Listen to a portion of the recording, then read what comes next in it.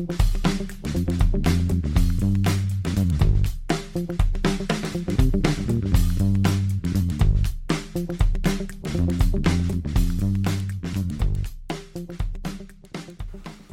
and thank you for joining me. I am Professor Alistair Duff and this is the Research Rules podcast series. I've already covered A, I did anonymity, B, where I covered bibliography. Now it's C, and I want to talk about copyright. Copyright is something you have to observe if you're doing research. What is copyright? I like to define it as property in information. It's sometimes called intellectual property. And just as people can have rights to physical property, like a car, they can have rights to intellectual property, the product of their mind. The first principle of copyright, is that you cannot have copyright in an idea, only in the form in which you express an idea. For example, you can't have copyright in the idea of a superhero, but you can, and someone does, have copyright in Superman. Copyright grants authors exclusive legal and moral rights. We'll come on to the law. What do I mean by moral rights? I mean the right to have your work not mangled by others. There's a kind of paternity right for the products of our minds. So just as people don't want their classical Bentley to be turned into something monstrous, even after they've sold it, so we don't want our intellectual products to be disfigured in some way, and some ways. So there are moral rights, what the French call le droit d'auteur, attaching to intellectual property. Another fundamental principle of copyright is that it's automatic.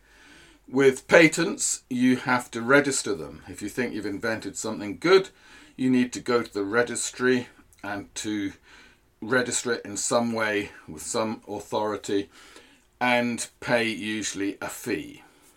But with copyright, you've got automatic copyright in whatever you write down.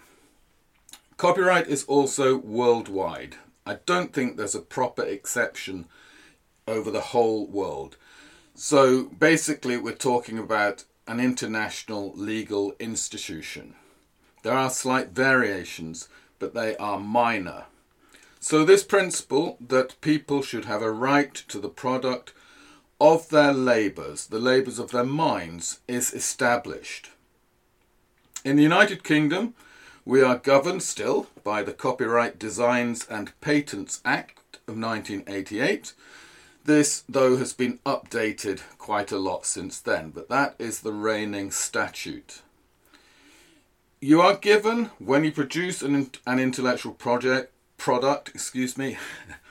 you are given exclusive rights. However, the consumer has certain rights as well, under what's known as fair dealing in the United Kingdom, or in the United States, it's called fair use. So these are exceptions to that exclusive right the copyright holder holds. So when you're working with copyright material, you need to acknowledge the author of the material you're using, whether that's a quotation or whatever, and you have to limit the amount you copy and paste onto your own page. Lawyers will not tell you what this limit is because it's not defined in law, but it's something like 5 to 10% of a book or an article. That's all you're allowed to copy into your book or article or dissertation. But that's quite a lot, isn't it? And usually enough for your purposes as a researcher. The exception is tables, figures, diagrams, and tables, and these you cannot copy a bit of. You have to get permission to use any part of a table from the copyright owner, just as you do with photographs. You can't copy 10% of a photograph and think you're okay. No, you have to go to the owner, which could be the photographer or it could be some company that the photographer works for or whatever. You need to find out and you need to get written permission, and you might well be charged a fee.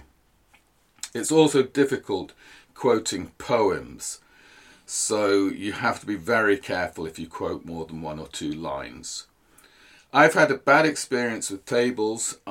In my first book, I had lots of tables. They were taken from a published book or from several published books, even though some of the original material data was from non-copyright sources. In fact, United States government statistics. But I went to the book that I had taken the table from, but the book's author, sorry, not author, he was dead. I went to the publisher, an American publishing house, and I said, could I use this table? And they said, oh, sure, you can use it. It'll cost you $400. Now, $400 was more than I was expecting to make from the book over its entire lifetime. And I had dozens of tables. So I managed to get them to bring that down. But it put me off using tables and photographs and so on in my work ever again, because it will just wipe out your royalties. So if you can, just work with books and articles and be very careful with these particular forms of intellectual property I've just mentioned. Now, some of you might be working with primary sources. In fact, if you're doing a PhD, you're likely to be working with primary sources, such as unpublished letters and manuscripts. The position is exactly the same for unpublished as for published material. You can quote without problem a limited amount, but if you want to reproduce a whole letter, you need to get permission from the copyright owner or owners. You must assume stuff of this century and the last century is still in copyright unless specified otherwise. And I'm afraid to say, everything that is on the internet you must assume is copyright as well, because it's in a permanent form and it's a product of someone's mind, so it is copyright unless specified otherwise. There are schemes such as Creative Commons whereby authors forego the normal copyright privileges, and if it's got a Creative Commons logo on it, then you're safe to use it, but you should still acknowledge the author and play fair with the author or authors of the material you're reproducing. We must assume then that everything online and offline is in copyright unless ascertained otherwise. In fact, the rule is this: copyright inheres in the author or their estate for the life of the author plus 70 years. Now that's an awful long time, and this copyright term, as it's been called, has been extended again and again. Originally in the 18th century in Britain, it was 14 years from when a work was published, and then it went out of copyright, into the public domain. Well, it was increased gradually, and then at the start of the 20th century in Britain, it was increased to life of author plus 50 years, and then sometime about 90 years later, 100 years later, the European Union imposed across Europe an extension of 20 years. So it's life of author plus 70 years.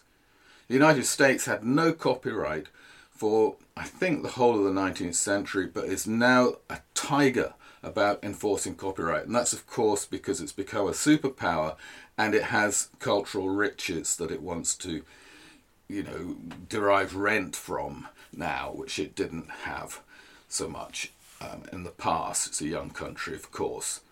Some people, including me, think the copyright term is simply too long. We think it's becoming unjust. It's helping people to get rich in their sleep and corporations to grow bloated in their sleep. And that wasn't the original purpose of copyright, which was to incentivize the poor author, the poor scholar, to, make sure they weren't ripped off, having put so much work into their book or pamphlet or whatever it was in those days. A good example of this, sometimes given, is J.D. Salinger. I don't know if you've heard of him. He wrote a classic well, it's regarded as a classic called The Catcher in the Rye. And he wrote this as a young man. It was published in 1951, and Salinger didn't die till 2010, which means the copyright for that book doesn't pass until 2080, 70 years from 2010. So that book will have been in copyright for about 130 years. That is a long, long time. I think far too long. And if I had my way, copyright terms would be reduced, perhaps to life of author plus 25 years. I think that would be perfectly reasonable. I'm not a radical on this. I do not regard intellectual property as theft. I accept the Lockean argument that if you've mixed your labour with something, you've a right to derive some benefit from your labour. He was talking about land, but includes the pastures of the mind. And I also accept the Hegelian argument, which is that property can be an expression of our personality within limits. But I think those limits have been infringed by copyright regimes in the modern age. In any case, whether you believe in copyright or not, as an institution, you must observe its rules strictly. In your dissertation, in your thesis, in your essay, in your article, in your book. And I'll tell you this from experience, once you start submitting manuscripts to journals or to book publishing houses, they will expect you to make sure your material is copyright cleared. There will be a clause in your contract saying everything in this article or book has been cleared for copyright. Just as there will be a clause saying you've cleared it for defamation of, libel. The onus is put entirely on you. The publisher does no work whatsoever, so it is your duty, your responsibility to make sure your material does not infringe copyright. Now, I've talked mainly about British copyright, but it's the same pretty much, as I mentioned at the start, all over the world. Life of author plus 70 years, because there's been an international stitch-up about this. So wherever you're listening, you need to be aware of copyright law and make sure you steer the right side of it, because it will simply give you a headache if you don't. So, if you exercise reasonable care and caution, you will not have any problems. But remember, there are copyright rules, and you, as a budding researcher, or a more experienced one perhaps, need to keep the right side of the law. Well, I hope you found that useful. I am Professor Alistair Duff, and this is the Research Rules Podcast. Speak to you again soon. Thanks for listening. Bye-bye.